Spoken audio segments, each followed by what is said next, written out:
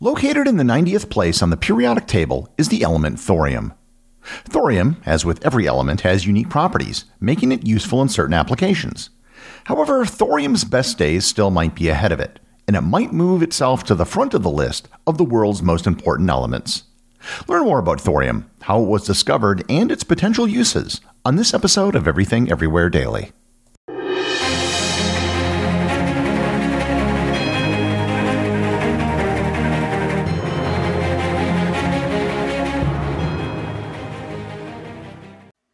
This episode is sponsored by ButcherBox. Summer is right around the corner, and that means cookouts. No matter what your preferred food is for a cookout or a barbecue, ButcherBox can help you make it the best. If you want to serve up some hamburgers, ButcherBox has grass-fed ground beef to make the perfect smash burger. Want to cook up some steaks? Well, ButcherBox has that too, with some of the best cuts of steak such as New York strip, ribeye, and filet mignon. Do you like grilled chicken? Well, ButcherBox has some of the best pasture-raised chicken that you will find anywhere. And if you really want to wow people at your next cookout, you can try grilling some of their wild-caught salmon on a cedar plank. Sign up at butcherbox.com/daily and get a special deal. ButcherBox is offering my listeners a free-for-a-year offer plus an additional $20 off. You can choose salmon, chicken breasts, or steak tips free in every order for a year. Sign up today at butcherbox.com/daily and use code DAILY to choose your free-for-a-year offer, plus get $20 off your first order. This episode is sponsored by Heaven Hill Bottled & Bond Bourbon. I recently had the chance to try Heaven Hill Bottled & Bond, and I can attest to its exceptional aromas with hints of caramel and vanilla intertwining with its oakiness, which provide a well-rounded flavor profile. Taking a sip is akin to experiencing a piece of bourbon history firsthand. Heaven Hill Distillery may be America's most quintessential bourbon distillery.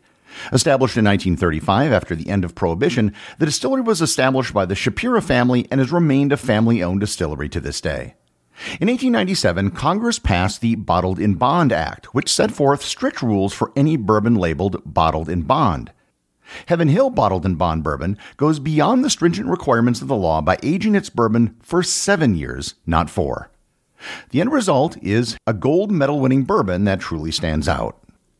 Available nationally, look for a bottle at your local store. Heaven Hill Bottled in Bond. Heaven Hill reminds you, think wisely, drink wisely.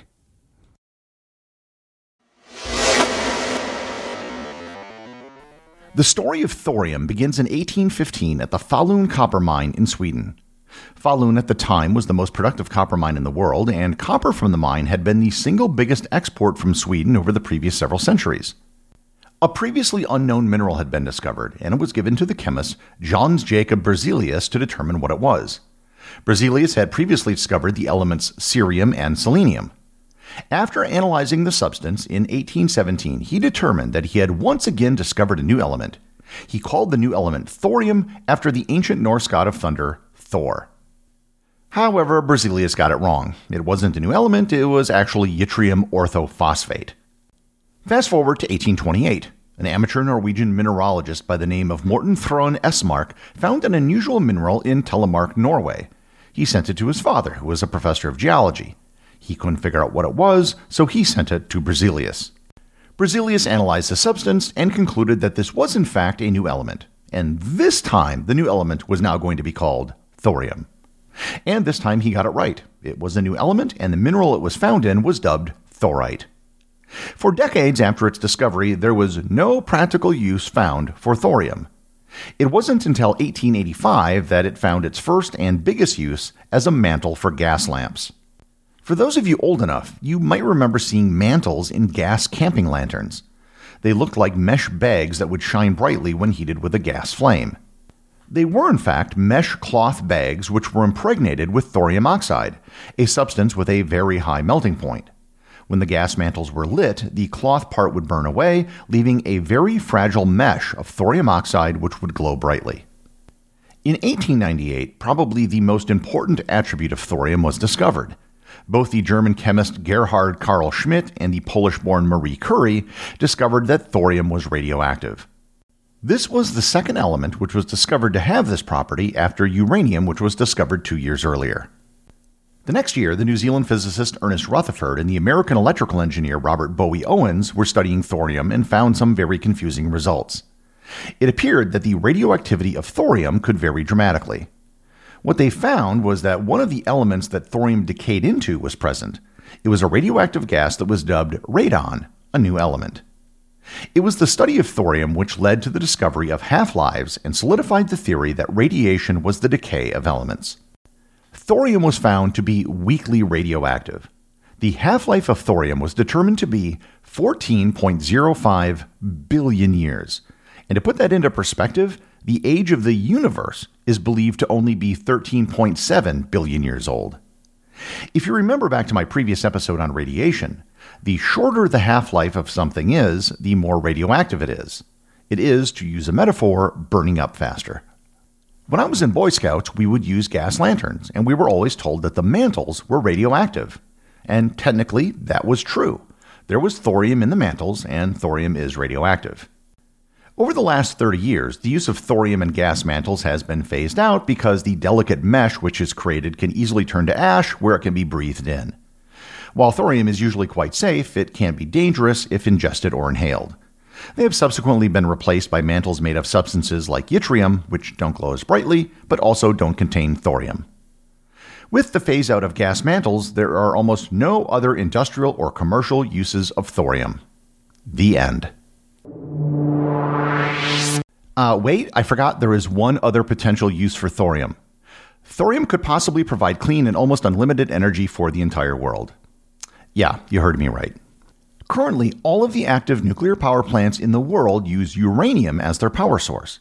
If you remember back to my episode on uranium, there are two naturally occurring isotopes of uranium, U-238 and U-235.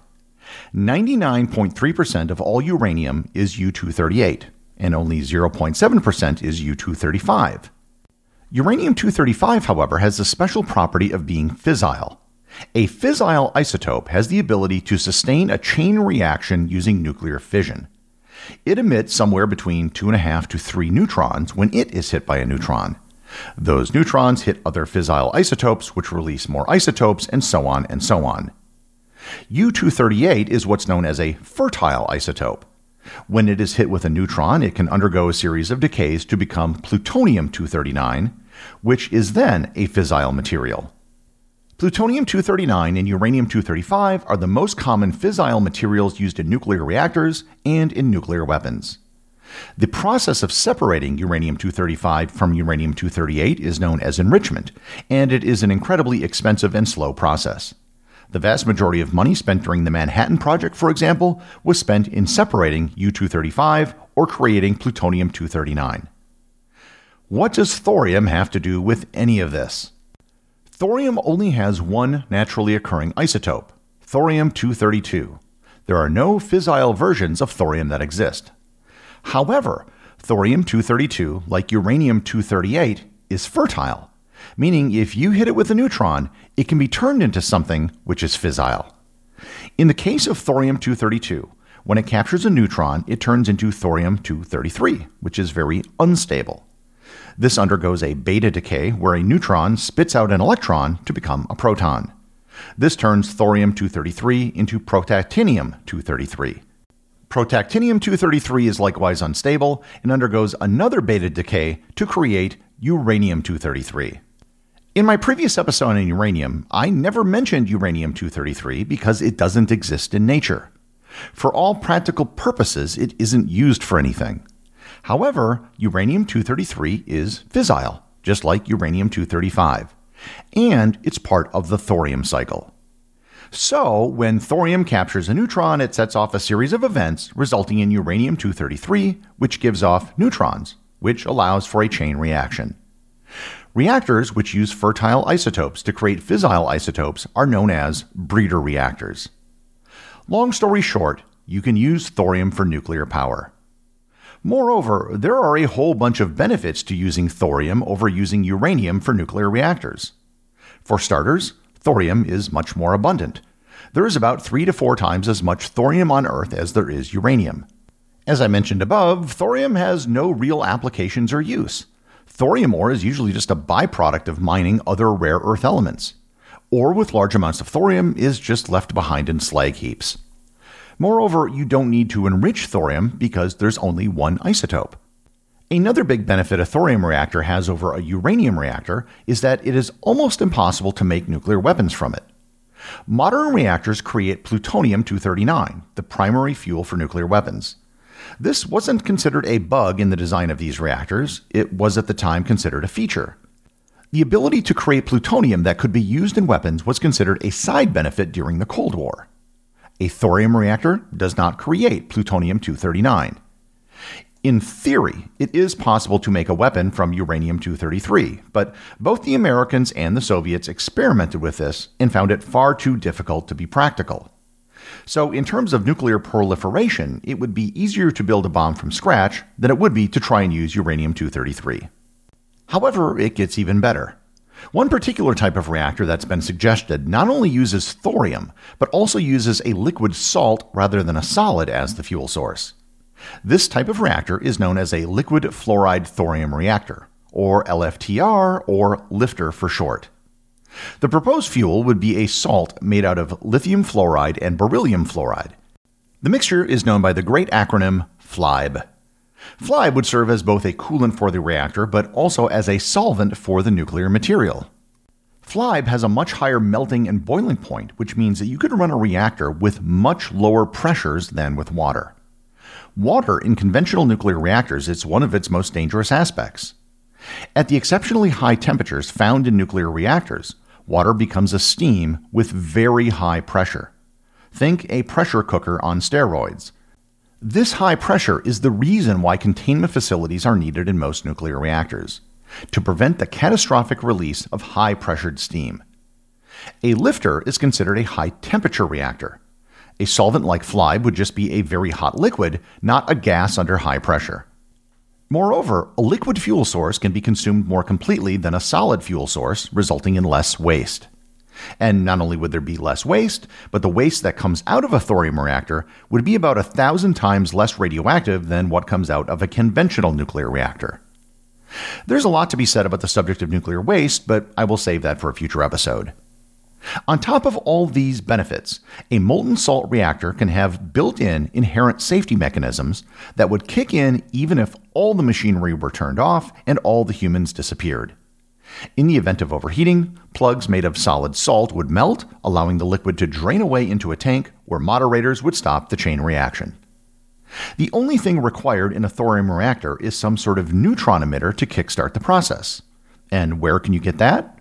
From the current nuclear waste that's sitting around. So, if thorium reactors are so great, why weren't thorium reactors developed? Well, it turns out there have been advocates for thorium reactors as long as there has been nuclear power. There was a period back in the 50s and 60s where most nuclear scientists just assumed that thorium reactors, or at least breeder reactors, were going to be the future because they made so much sense. The United States went down the path of using uranium-based reactors in the 1950s due to the knowledge gained during the Manhattan Project. We simply knew more about uranium than we did about thorium at that time. There have been experimental thorium reactors that have been built. In 1962, a thorium reactor was built at the Indian Point Energy Center just outside of New York City. The Oak Ridge National Laboratory built the molten salt reactor experiment. It went critical in 1965 and ran until 1969, and used thorium in a molten salt as its fuel source, and it ran for over 15,000 hours producing energy. Development of uranium reactors continued both because of institutional inertia and because plutonium was needed for the production of nuclear weapons. In 1973, the United States stopped all research into thorium reactors. Alvin Weinberg, head of the Oak Ridge National Labs, which is the largest nuclear research and development center in the United States, was fired in 1974 because he championed the development of safer thorium reactors. Within a matter of years, it was entirely possible to get a PhD in nuclear engineering and never once encounter the thorium reaction chain. There has been a revival of interest in thorium power given all of its benefits. Several atomic agencies around the world have conducted experiments with thorium reactors or have recently announced their interest to do so. China has begun tests on thorium reactors, and India has probably shown the biggest interest in thorium as they have the world's largest thorium reserves and very little uranium. There has also been renewed bipartisan interest in the United States Congress to revive thorium reactor research. There have been several startup companies who are looking to create thorium-based reactors and small modular reactors based on thorium. In previous episodes about various elements, I've mentioned the role that they've played in history and how they've contributed to the modern world. In the case of thorium, it has played almost no part in the modern world and has had almost no historical impact. But that may be about to change. Thorium may be thrust into the spotlight, going from one of the most useless elements to one of the most important elements for the future of humanity. The executive producer of Everything Everywhere Daily is Charles Daniel. The associate producers are Thor Thompson and Peter Bennett. Today's review comes from listener AutumnVine101 from Apple Podcasts in South Africa.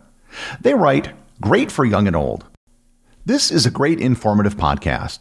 We as a family with teens learn so much while listening to the short episodes, even on our current road trip through a part of our beautiful country, South Africa. We all love this informal way of getting to know more about the world and far-off places. We differ from you in many of our aspects in our view of the world and history, but find that there's more to learn this way as it opens our mind to different viewpoints and points of view. Our constant companions are atlases, roadmaps, a globe, timelines, and history books." Autumnvine 101 from the Heidelberg Basin, South Africa. Thank you, Autumnvine. I'm glad to hear you're enjoying the show with your kids, and your country is indeed beautiful. I've had the pleasure of visiting every state in South Africa, and I've enjoyed all of it. From Kimberley to Kruger, Cape Town, Johannesburg, Soweto, Durban, Port Elizabeth, and Bloemfontein. I've even taken the Blue Train from Cape Town to Pretoria, and it is indeed a great place for a road trip. Remember, if you leave a review or send me a boostagram, you too can have it read on the show.